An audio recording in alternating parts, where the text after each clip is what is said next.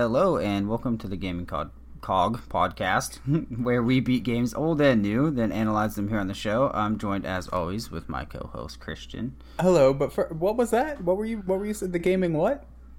We're gonna keep it PG-13. Just PG gaming Cog. Okay, Cog, gotcha. What are we playing today, Austin?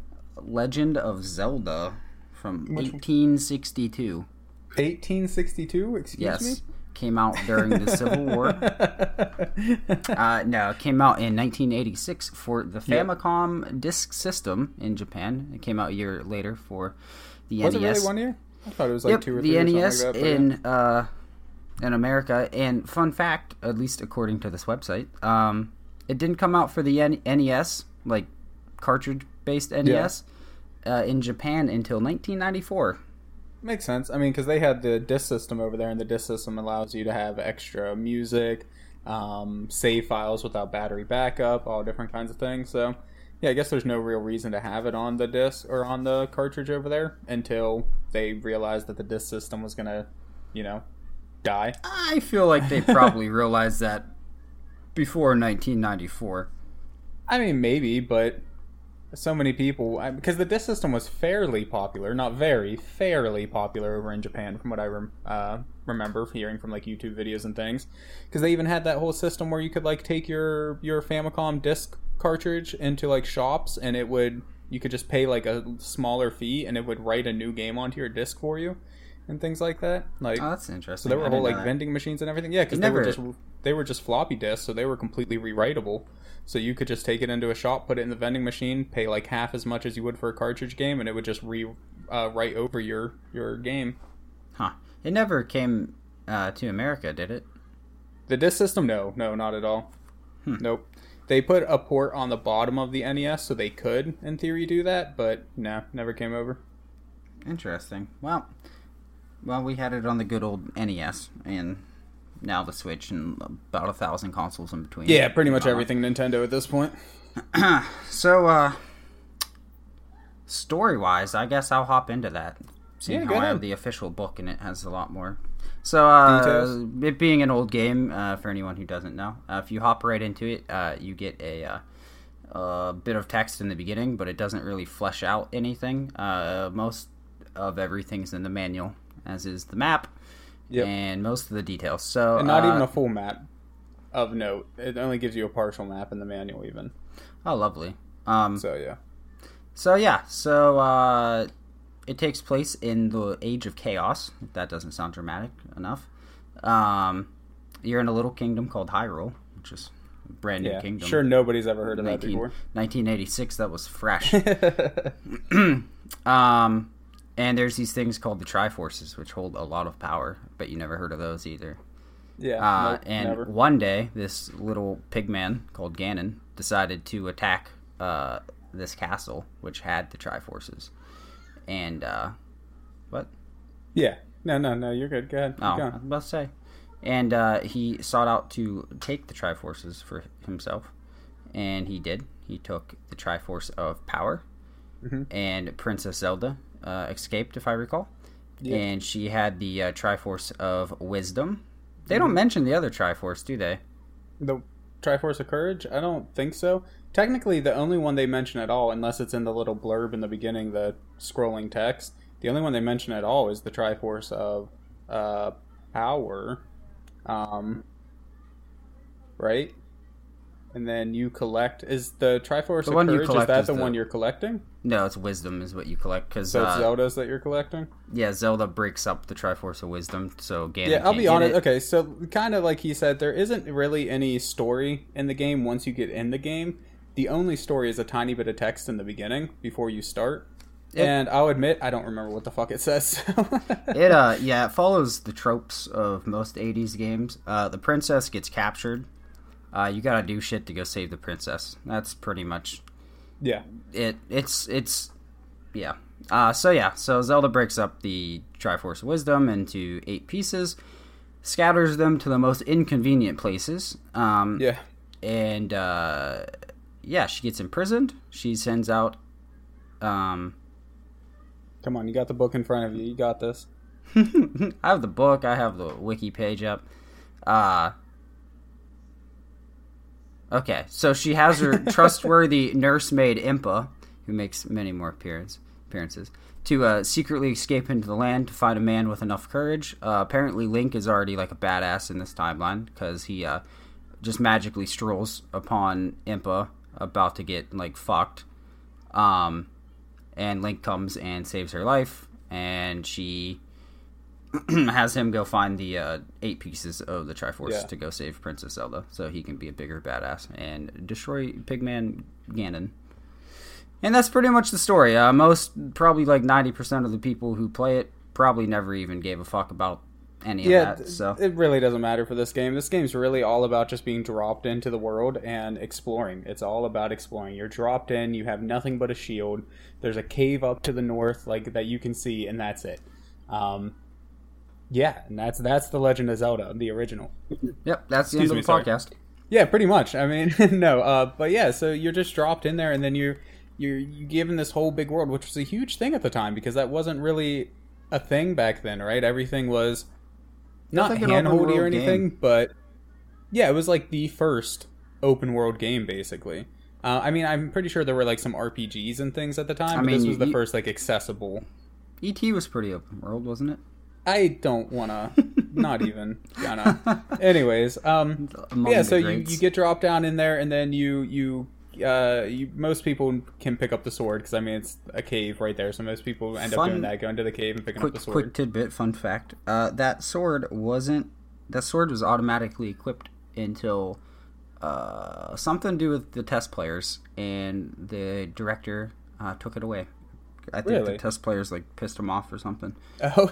No, I think he wanted like test players to. I could be completely wrong because I came across it somewhere. I don't have it up right now. I think he wanted the test players to kind of explore a little bit more. Okay. And for people who haven't played, you don't actually need the sword until the very end. Honestly, it's gonna be a pain in the ass, but yeah, you don't really need the sword. Is it possible to collect like the magic sword or master sword before you have like your normal sword? I think so, because you only need like five heart containers to get the first upgraded sword. But I don't know if you need the sword as a like pre-request. Yeah, no, I don't know honestly the requirement. Like how many hearts? I know there is one, but yeah, I know I think it's 5 for the first one, and I want to say 8 or 9 for the second one. But so for anybody who has never played a Zelda game before, the Master Sword is the only one that really stuck around hardcore. But there are sword upgrades you can get, and each one I think does twice as much damage as the one before it, give or take. And that's really what this game is all about, right? You just explore the map, find the dungeons, get items and upgrades, and just progressively get a little bit stronger. Instead of like classic RPGs where your whole goal is to level up, Zelda is all about getting more and more weapons, and the only thing you ever like stat-wise increase is your maximum health. And the interesting thing about like you said, it's more about like exploring, getting weapons and items. But the interesting thing is you almost need none of them to beat the game. If you stumble upon a dungeon, you can beat most of them without. There's a lot of extra items that you honestly don't actually need. Because for the boss battle, all that it takes to kill Ganon is your sword, and it could be any sword. It could be the starting sword and a silver arrow to finish him off. And that's it. You do have to have the silver arrow? Yeah, you have to have the silver arrow to I wasn't positive if you did or not. I couldn't remember, but yeah, okay. So they do have a lot of extra items that you necessarily don't need. So this game really pioneered a lot of stuff, though. It pioneered kind of the modern open world format, right, where you can go anywhere, do things out of order, and things like that. It was the first big game in that aspect. It, of course, created the whole Zelda universe, which is, one of the biggest game universes out there now, one of the biggest game franchises. It set a lot of tropes for them to use for about 30 years, including Breath of the Wild. Honestly, out of all the Zelda games, this one, as odd as it sounds, probably closely resembles Breath of the Wild the most in an odd kind of way. Yeah, honestly, they even took this game, Breath of the Wild. They took Breath of the Wild and basically created like how the physics and things work, But instead of putting it straight into a big 3D world, they instead put it into the NES style game, right? They use the graphics and the way the screen moves around and the way the top down view and all of that, but just added new physics to it to see if the Breath of the Wild would be fun and all of the mechanics they were coming up with. And then they made this big expansive 3D world and all of that. So they even went back to the original Legend of Zelda to help give them some inspiration, I'll say, for the new game, which I thought was really cool. Yeah, I remember reading that a while back. It's a lot easier to put it in a 2D, easy to make graphically game to see if it's going to be fun or not.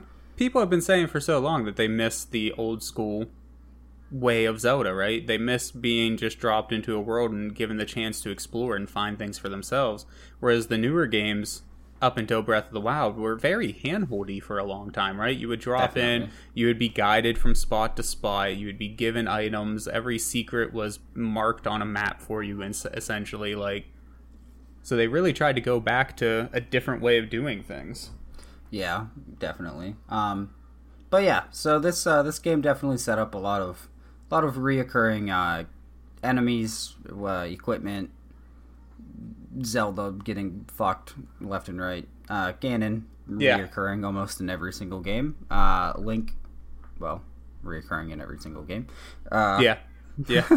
Although I think technically, correct me if I'm wrong, anybody, but I believe in Wind Waker it wasn't actually Link, right? It wasn't actually the reincarnation of him?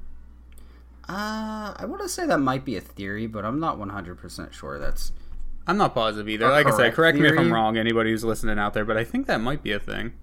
But there's all kinds of Zelda theories left and right. But yeah, so there's a lot of reoccurring items you'll see. Themes and items, yeah. Yeah, there's some ones that you don't see again. I don't recall the rings coming back. They could. I haven't played a lot of the 2D Zelda games, so they might make a... I don't think the rings themselves come back. Instead, you get new tunics, which is essentially what the rings did in this game anyways. Whenever you got the ring, it changed your tunic as well. So I think they just kind of got rid of the whole ring thing and instead just had it be a tunic, right? Yeah, but the rings made it so you took less damage, whereas like in the 3D games, the tunics just helped you like environmentally. Well, in Link to the Past and Ocarina of Time, yeah, but I'm pretty sure in some other Twilight Princess, Ocarina of Time, Majora's Mask, you just switched masks. I don't know what I never played I have played Breath of the Wild. Haven't beat it. Never played Death of the Wild. Wow. I was gonna say Skyward Sword. I never played Skyward. Oh yeah, Sword. No, me neither. I'm actually excited to play that. But yeah, so in the candles are essentially just magic and also can light up dungeons. So, magic makes an appearance later on in the series, but not to a huge extent for how fantasy based this game is. But a fun note, or fun I guess. The enemies, Zora, they're an enemy. They're the main water enemy, which this is, I think, their only game that makes, or their only appearance in the Zelda games where they're like enemies, which I found interesting that they later on made them like a friendly creatures. Species. Yeah, and again, I could be mistaken, but I think there is a like evolved form or maybe a de-evolved form of the Zora that are enemies in a later game as well, I believe. Interesting. Because I know like they have the bird version. I forget what the name of that race is, but I'm pretty sure they came from the Zora, evolved from the Zora. Now they're not enemies either, at least in Breath of the Wild, but I'm just saying I know that there are like races evolve and change over time in the different Zelda games, because a lot of them are spread apart by hundreds or thousands of years. Yeah. Yeah, so for anyone listening, the reason we haven't jumped into the story is because, like we said earlier, there really isn't one. Yeah, you only go from dungeon to dungeon. That is the story, right? You go to dungeon 1, 2, 3, 4, 5, 6, 7, 8, and then you go to the last dungeon, dungeon 9, and kill Ganon. Yeah, and the dungeons aren't wildly different. After the first two, if you follow them in order, the third one gets a little more difficult. But I mean, the enemies change, but it's not like later games. Honestly, like the layouts, so they're named. I don't know if the manual had the names in it. but they are named, and they kind of resemble what they're whatever named their after. name is. Yeah, just a little bit, barely. Yeah, barely. Like the first one's an eagle. I don't know if that really looks like an eagle. The moon looks like a moon. The Manji looks like a Manji. Let me ask what was your favorite dungeon? Because I'll tell you, my favorite was probably dungeon. I want to say it was 7. And just because 6, if I'm remembering them correctly, I may have them a little bit off. But it's like, I'm pretty sure it's dungeon 6 has the first appearance of Wizrobes. And they are the worst enemy on God's green earth. Like, it is terrible. I hate Wizrobes with a passion. They're the hardest thing to dodge, in my opinion. They take so much fucking health from you. They're just ridiculous. I hate them as enemies. You know who I really hated? And it wasn't even like a dungeon enemy. I hated the Zora. Oh my god! I couldn't say that. I mean, a lot of people seem to really hate them, but I don't know. I never really minded them that much. in the first 20 minutes of playing, making it to the first dungeon, it was them, and then I think there were Octoroks by the the shore, and oh my god, I got demolished within my first 20 minutes of playing. I'm not sure. It's hard to. The dungeons don't have a lot of differences. Like enemies change, but the game also reuses bosses towards the end as well. They do change them a little bit. They make them a little bit harder. I never really found the bosses being overly difficult, really. If anything, the game... what I found the most difficult was only being able to move in 4 directions. That was probably my biggest irk. No, maybe not an irk, but that was definitely something to overcome, I guess, because I always want to move diagonally, I guess. But that didn't really bother me. Maybe it's because I'm a bit older than you, so I grew up with more old school games than you. But honestly, that doesn't really bother me very much. It irks me a little bit, but yeah. So you have those dungeons. They don't give you any indication on where to go. I will say I have the Zelda Encyclopedia, which gives me a general area of where they are. Doesn't tell me how to get in them or anything. It just has kind of a number listed next to them. I did use that. I won't lie. I used the manual that it comes with. I did use that pretty heavily. But I tried to minimize the use of guides and maps and things like that outside of that. I did check it a couple times, especially when I got to the final dungeon, because I was so lost. Yeah, it's huge. There's multiple underground paths you got to go to get to Ganon. And I can't quite remember. I'm pretty sure I actually did find my way to Ganon, but I didn't find either one of the secret fucking items, which is the final ring and the silver arrow in that dungeon. So I ended up using the guide to get those before I went and fought Ganon, because I tried to fight him and I just got my fucking ass kicked, and I couldn't remember if you had to have the silver arrow or not. So yeah. Yeah, the Ganon dungeon is probably the size of all the other dungeons combined. It's quite huge. So very large. The base dungeons actually aren't that huge. Like I said, they're all based close kind of to the shape that they're named after, and they all actually, if you intertwine them, they make a rectangle. Apparently, which I didn't know. Yeah, you were just telling me that before the show. Yeah. I had no idea. Apparently, that was to save space or something with the NES. It just helped out. Yeah, it makes sense because the map would have been one big square. So instead of having wasted tiles that were just empty, they would have filled it all in by making all the dungeons kind of fit together like puzzle pieces. Makes sense. It was never knew that. Yeah, it's quite interesting because the way that they came up with the overworld and at least the dungeon block out, they did it all on graph paper.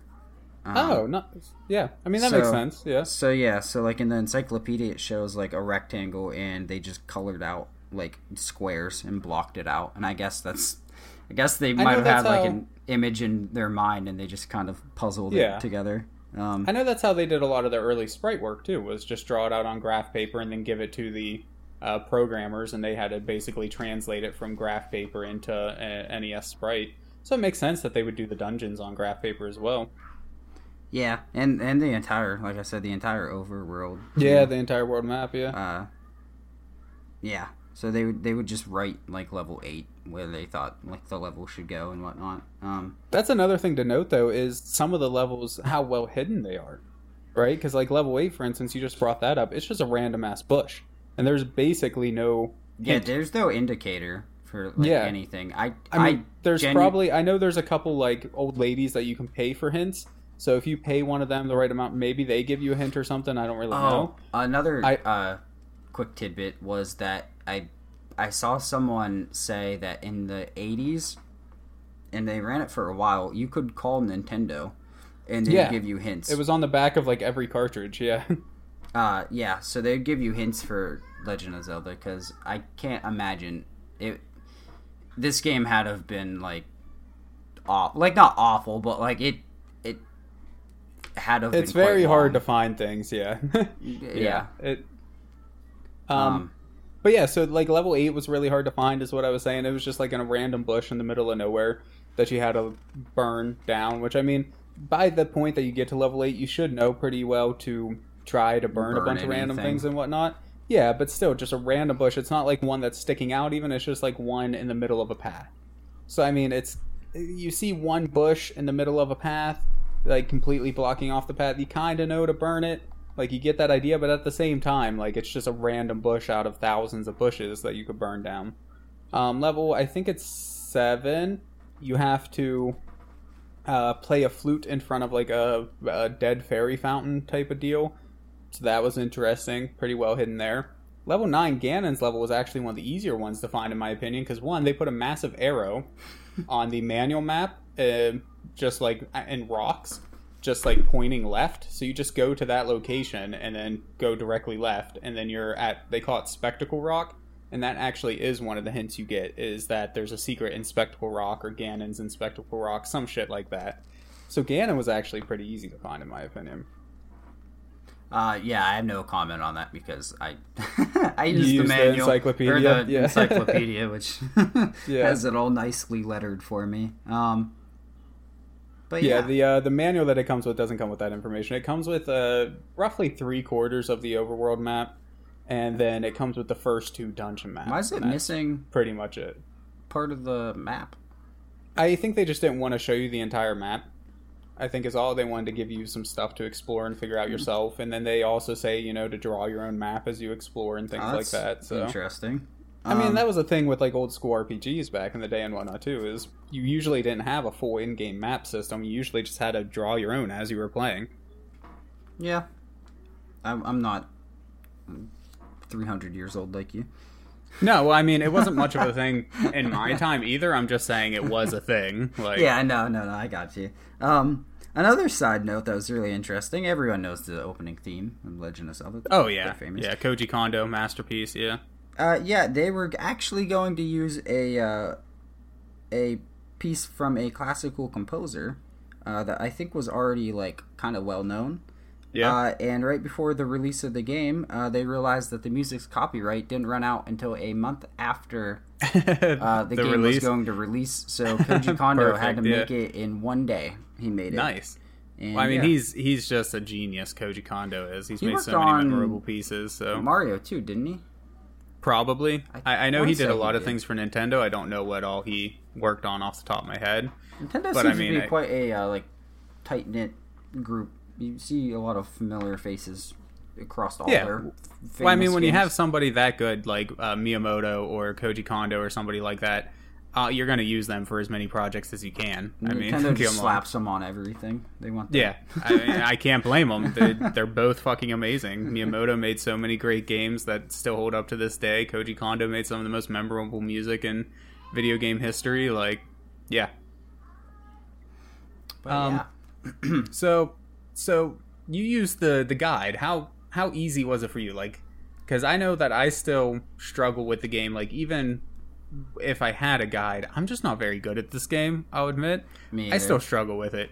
So, like, as I was playing through it, I don't remember how many deaths I had exactly. I want to say it was roughly 32 or something like that. Wow, that's a very specific number.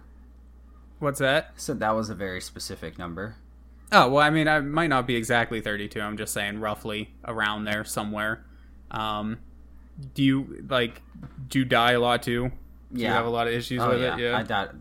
Like, I know you say you're not very good, but, like, you're probably millions of times better than I am. Like I said, I died within the first, like, 5 minutes because of Zora and an Octorok, like, pinned me with projectiles. All of my gameplay is up on YouTube, or at least will be up on YouTube, so you can see how bad I am. I got hit by those guys so many times, too, I'm not gonna lie. It's just, I don't know, they didn't kill me very much. At least the first 2 dungeons are, like, you can do within, like, a half hour, so you get 2 heart pieces right there. And then there's a lot of hidden stuff. I went through. Yeah, that you can just do with bombs. Just the bombs or just the candle is all you need to unlock over half of the hearts in the game.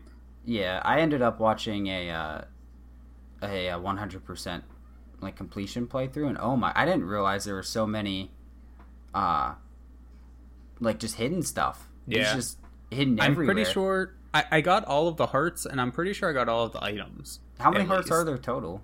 20 total. Wow. Like, you fill up the bottom row and top row. Yeah. And so, I mean, you get about half of them from... you get, 8 of them from dungeons. Yeah. And then you get 2 of them from... Like, you get to pick whether you want a potion or a heart piece. And then the rest of them are just, like, bombable spots and things like that you unlock, so... It's really interesting. Oh, that's the other thing I was looking at. The concept art for a lot of the characters. So, like, I mean, it's 1980s pixel art, so they're quite basic. But they're kind of cute, like, some of them. The concept art for this game, everything is, like, demonic looking.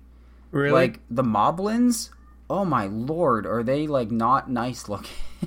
So do they look anything like what they look like now, or are they just completely different? Because, like, the moblins in Breath of the Wild are, like, kind of huge. They kind of have, like, like an anteater snout, kind of. Yeah. Let me pull up just so I can describe the moblin artwork for... While you're doing that, do they have any of, like, the names for any of the creatures or anything like that?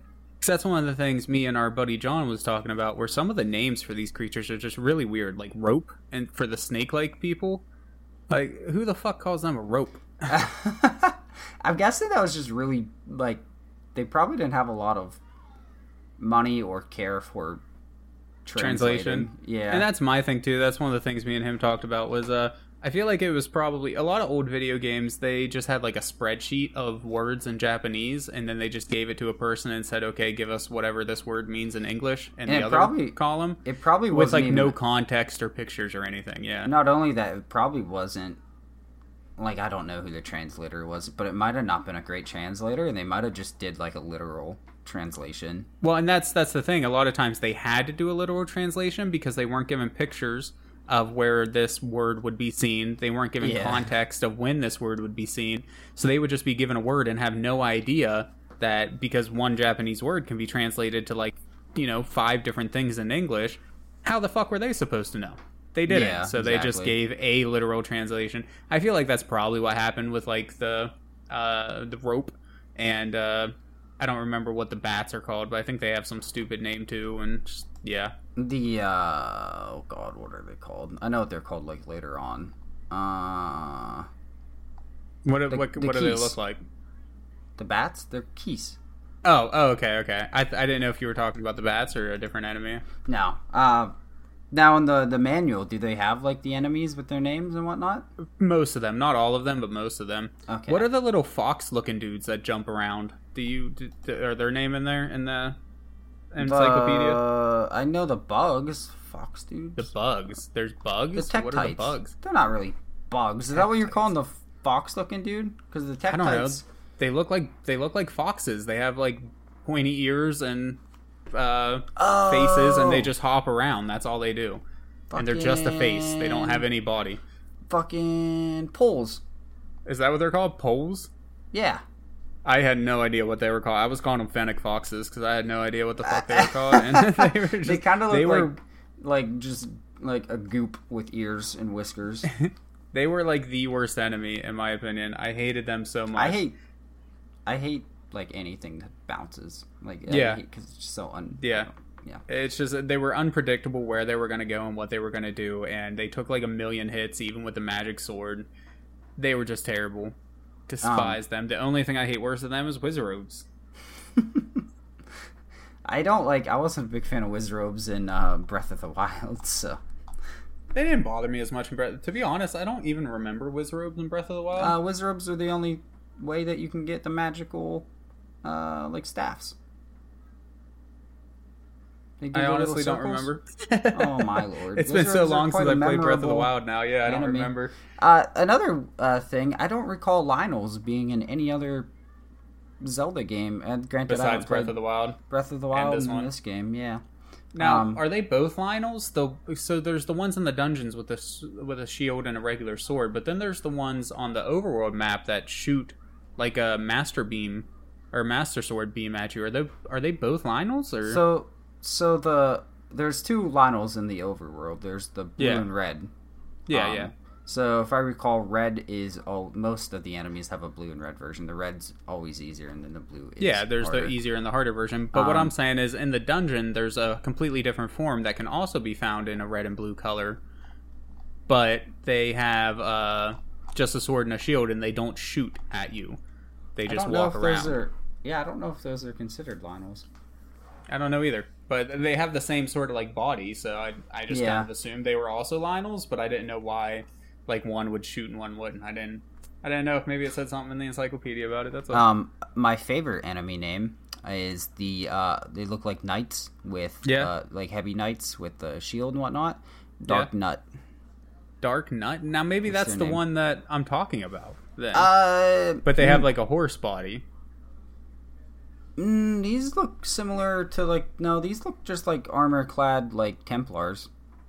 Armor-clad Templar? I don't know. I'm gonna have to look it up real quick. They also have a blue and red version.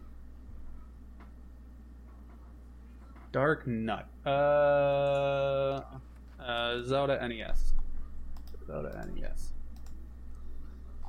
Images. Let's see. Yeah, no, to me, these look like horses, dude. You thought that was from them? From the back, I guess not so much. They're like armor-clad warriors. Like, I don't know, like from the front, they look extra wide and like they're long from the front sprite. So, I mean, from the like side sprite armored. And back sprite, I can see that it's a cape, obviously. But yeah, no, to me, they always look like fucking Lionel Richies, dude. And Richies? Yeah, that's what I call them. I found this game uses a lot of, like, imagery of crosses. It reminds me, like, everyone just looks like it's, like, a Templar, like, medieval. I don't know why they did that with a lot of stuff. It's mostly in the like, concept art. Like, Link's shield has, like, a cross. The Dark Nuts and that was a thing that they took out a lot, bringing it to America. But Nintendo in general, in their Japanese versions of the games, that was fairly common to have Nintendo religious seems themes to and whatnot. Cut out any religious anything. When Nintendo of America, Nintendo of Japan, completely different. But Nintendo of America, they always avoided that shit. Yeah, it was interesting because it was like the only like kind of symbolism of like the real world as opposed to the fantasy Zelda world. But yeah, those dudes look like Templars, especially with their cross shields. I can kind of see it now that you brought it up, but I don't know why. To me, they always look like horse dudes. Like, but yeah. What else? Oh, the first boss, Dodongo, was just a straight up dinosaur. Yeah, pretty much. Why? Yeah. Why not, man? Why not? Their first boss, and they're like, let's make this thing a dinosaur. Fuck yeah, dude. Well, I mean, so you're making fun of the game, but this is like the most influential game of all time, or one of the top like 3. So, apparently dinosaurs are in, dude. Apparently, let's wrangle this thing by the horn. Link thought to himself, but yeah, I don't think there's a lot more to talk about with Legend of Zelda. Yeah, not really. I mean, like, was there anything you didn't like about the game? I mean, nothing like truly like I don't know how to word it. I had a couple gripes. Nothing major, but I did definitely have some gripes. Like I said, the dungeons being really hard to find, some of them, that was a bit annoying. I know it wasn't common for the time, but it would have been really nice if there was a map system of some sort. So, like, once you explored an area, if it would have stayed on your overworld map. Because they do actually give you an overworld map, but it's just blank. It's just completely blank. All it does is show a flashing light for what section you're in. Yeah. But it doesn't give you any context for if you're in the mountains, if you're in the forest, if you're in the graveyard or whatever. Just no hints at all there. So it would have been nice if it filled it out a little bit for you. Some of the enemies just take too many hits, even with the maximum upgraded sword.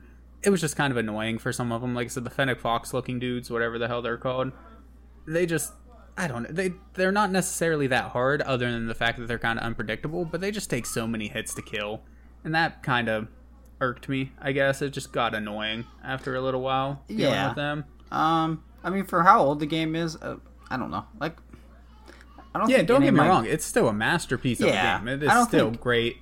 It looks pretty decent even after all this time. It's a great game. It's just there are just little things they could have done to make it a lot better, though. Yeah, I don't think any of my.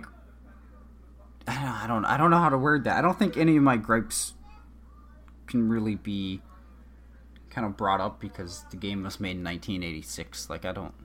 I mean, regardless of how long ago it was made, I think it's still valid. Oh, yeah. You know? I mean, it's good to look at things. Sometimes it's good to look at things as if it were new. I definitely agree with that as well. But, like, if you were playing it at the time, I guess I mean. But, I mean, things change. Things evolve. And those are certainly some little things they could have done that would have kept the spirit of the game, I feel. Yeah. But I wish really improved quality of life at the same time. Yeah. I feel like a lot of people aren't going to agree with me, but I wish it... I mean, I don't want it... I didn't want it to be hand-holdy, but I wish if it was a bush that needed burnt, it wasn't so, like, not... Yeah. I didn't want to have to go around burning... Like, everything? Yeah, and, like, I had the guide, so, like, thankfully I...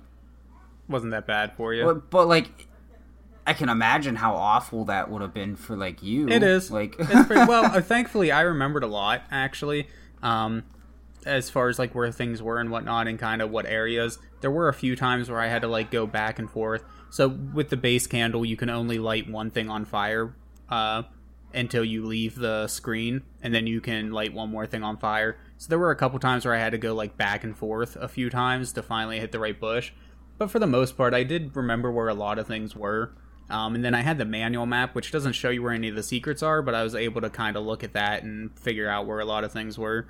So it wasn't that bad as somebody who played it before, but I will say the first time that I played this game and beat it, I used a manual for like 80-90% of it. Because it's just, yeah. So for me, like, I'm okay with them not kind of giving you a hint of where the things are, like just the regular run-of-the-mill secrets. But I do wish they would have done, like, a burn mark if you tried to burn the bush before and it failed. It would have been nice if it kind of just showed you that, hey, you already tried to burn this area. Or if you tried to blow up a wall, it would have been nice if there was some sort of mark. But I mean, I understand there were so many like memory limitations and everything like that, but it's just another quality of life thing that would have really helped out as you're exploring, trying to find secrets and whatnot, to be able to just see, at least I looked here before, right? Yeah. So that's another little thing that I would have liked to see. One last small thing from me. I found it weird. So Dodongo and the second boss, which is like a dragon-looking thing, they're quite like, their resolution is like consistent.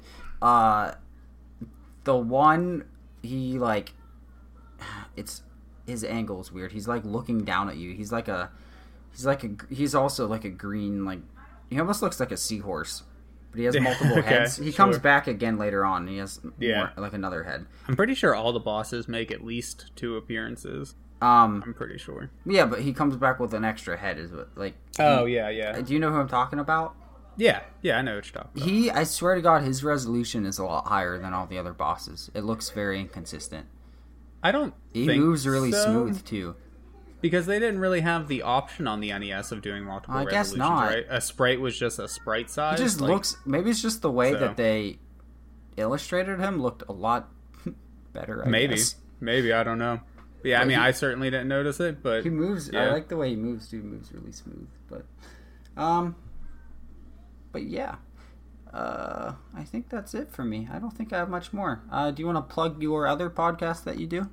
Sure. So I do Just One More Level with myself and our buddy John, where we don't finish games most of the time. We usually just kind of play a little bit of them and decide whether it's something that we would want to play more of, if it's worth playing for Just One More Level, hence the name.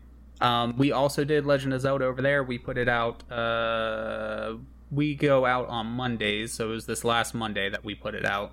Wednesdays. This podcast goes out on Mondays. Yeah. My bad. So about a week ago we put it out. So you can kind of get our opinions on the Legend of Zelda there. If you want to hear a little bit more about what we thought. How did John like it? John played Zelda before? Yeah. So he had never beat it before, but he had played it a little bit. His first hour was so lost and confused that he ended up looking a guide, and but after he looked up the guide, he ended up playing another 3 hours of it. Oh, wow. So once he had the guide to help him out, he really enjoyed it. But yeah, he was so lost in the first hour that he was about to just give up, but he really wanted to push through for the podcast, and he ended up loving it. But yeah, it's a little rough. It's a little rough in the beginning. How far did he make it after 3 hours using the guide? He should have made it pretty far. I think he's finished the 4th dungeon, I think he said, maybe 5th. He was roughly halfway through the game, 3 hours with a guide. But the beginning of the guide that he was using had you go around and collect all of the secrets on the map and things like that. So he spent a fair amount of time, like the first hour or two or whatever, just collecting everything. Yeah. Before he started doing the dungeons. Honestly, if you just rush dungeons, the dungeons don't take a super long amount of time. So. Yeah, I mean, my first time, so the first hour that I played of the game, I got the first, almost 3 dungeons complete. I got the first 2 for sure, and I think I was almost done with the 3rd before I gave up. And then it only took me total about 6 hours, something like that, 7 hours to beat the game. And that was just barely using the guide, so yeah, not that bad. Yeah, my first night I only played 45-ish minutes, and I had the first 2 dungeons done. So. Yeah. So, it's not. It really doesn't get bad. There's a big difficulty spike about 3/4 of the way through around dungeon 6. But I mean, honestly, it's not that hard, And every time you die in a dungeon, you respawn right at the beginning of the dungeon. Yeah, the dying. The only in this bad game, part is you only have 3 hearts. Yeah, the dying in this game though is a lot more forgiving than a lot of other games from the 1980s. So yeah, because if you die in the overworld, you get spawned right back in the same exact place. And then if you die in the dungeon, you get just spawned right back to the beginning. So. I thought if you died in the overworld, you always respawned at the starting position. That's what I said. At the starting. Place, no. So. I meant that's what I meant. Like the same. Yeah. No, I meant the starting position. You always respawn at the same place. That's what I meant. You respawn where you died. No, not where you died. What would be the? I mean, I guess it would lower your hearts, but what would be the point? Yeah, I mean, what would be the point of? Yeah, it wouldn't make much sense. And the starting position is not in a bad position. It starts out almost smack dab in the middle of the map, so pretty much, yeah. But yeah, so that's the. Where else can people find you at there, Austin? OptiJack anywhere. OPTEJAC anywhere. Anywhere and everywhere. Pornhub. Twitter. Search them up. OPTEJAC. Yeah. Where can we find you at, Christian? I confused myself there for a second. Me, I'm Stream. You can find me YouTube, Twitch, Twitter at Stream the Steam or Stream All the Steam, depending where you're looking. And like I mentioned a little bit ago, I also have the Just One More Level podcast. You can listen to me talk more about video games over there. Yeah. And, So 2 weeks from now, we're going to try and do Pokemon. Most likely, Pokemon Red and Blue. Blue, yes, Red and Blue. You seemed a little confused Japanese there. And... I'm playing Red. You're playing Blue. And quite a long game. I don't remember it being as long as it was, but last time I played it, 35, 45 hours. Yeah. Yeah, last time I played it, I was 6 years old. So the original. That was what, 2-3 years ago for you? 15 years ago. Yeah. So bringing up a lot of memories though, but. Yeah, you picked my starter, sadly, that I used back then. Can't believe. Yeah, well, I mean, whatever. Can't believe over you.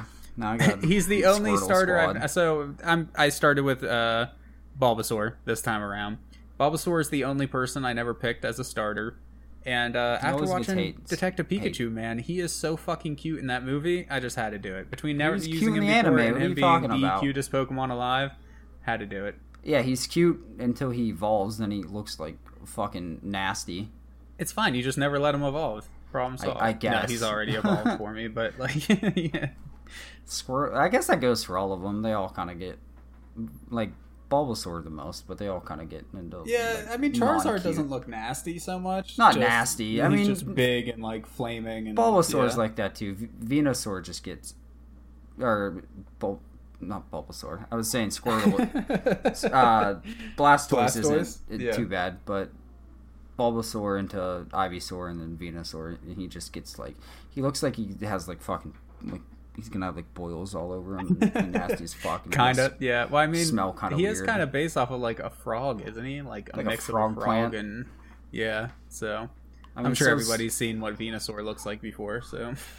Yeah, I don't think. Yeah. Yeah. I think we're going to be beating a dead horse when we play. I mean, I guess we have with Legend of Zelda too. Yeah. Well, I mean, a lot of people have never played or at least finished the original Legend of Zelda. Yeah. So I mean, I guess the same. And same with Pokemon as well. A lot of people got their start in Pokemon younger. with Heart or Gold and Silver or later. I mean, people like around our age, a lot of them got started with Gold and Silver. My first like of true course, there's Pokemon people even younger than us that started much later, like Diamond and Pearl and shit. That was my true first like era of Pokemon. Which one? Diamond and Pearl. That was when I was like in my Pokemon phase. I played, but you guys growing up. I mean, I had all the other games. Yeah, and shit, of course, that was my first like new game that came out when it like hit the like perfect gauge for it. So I can't wait to play Diamond and Pearl. That'll definitely be my No, I'm excited for that too. Because Diamond and Pearl is kind of when I stopped. Black and White though is the ones I'm probably most excited for because those are the only ones I've never beaten.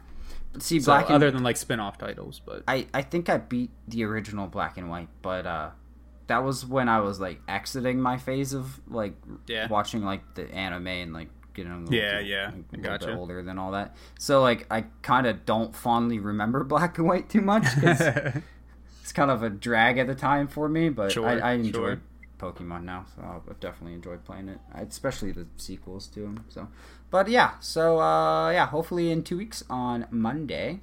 October something. When will that be? October. Yeah, I got it right here. It is October Monday. 5th. Sunday's when we'll probably end up recording it. So so that will most likely be our Pokemon date, unless one of us is too slow, and by one of us I mean me. As happened last week or 2 weeks ago. Yeah, I mean we all got things going on in our personal lives and things. It happens sometimes. So so that's it. I'm surprised we were able to ramble for 47 minutes about a game with no plot. So. To be fair, over half of it wasn't even, or about half of it wasn't even about Zelda. That's fine. And I will say, John and I rambled for about an hour with the first hour of this game. Now there was a rant about cheese in the middle of it, so. But John. I'll give credit where it's due. John is a much better talker than me. He excels at talking better than both of us by far. Yeah, John likes to talk about random shit. So true. But anyways, I think that's pretty much it. We've gone on for the past 10 minutes or so about other games and Pokemon. Stuff. So I think that's all, folks. That's it for me. Bye bye. Yep. Goodbye.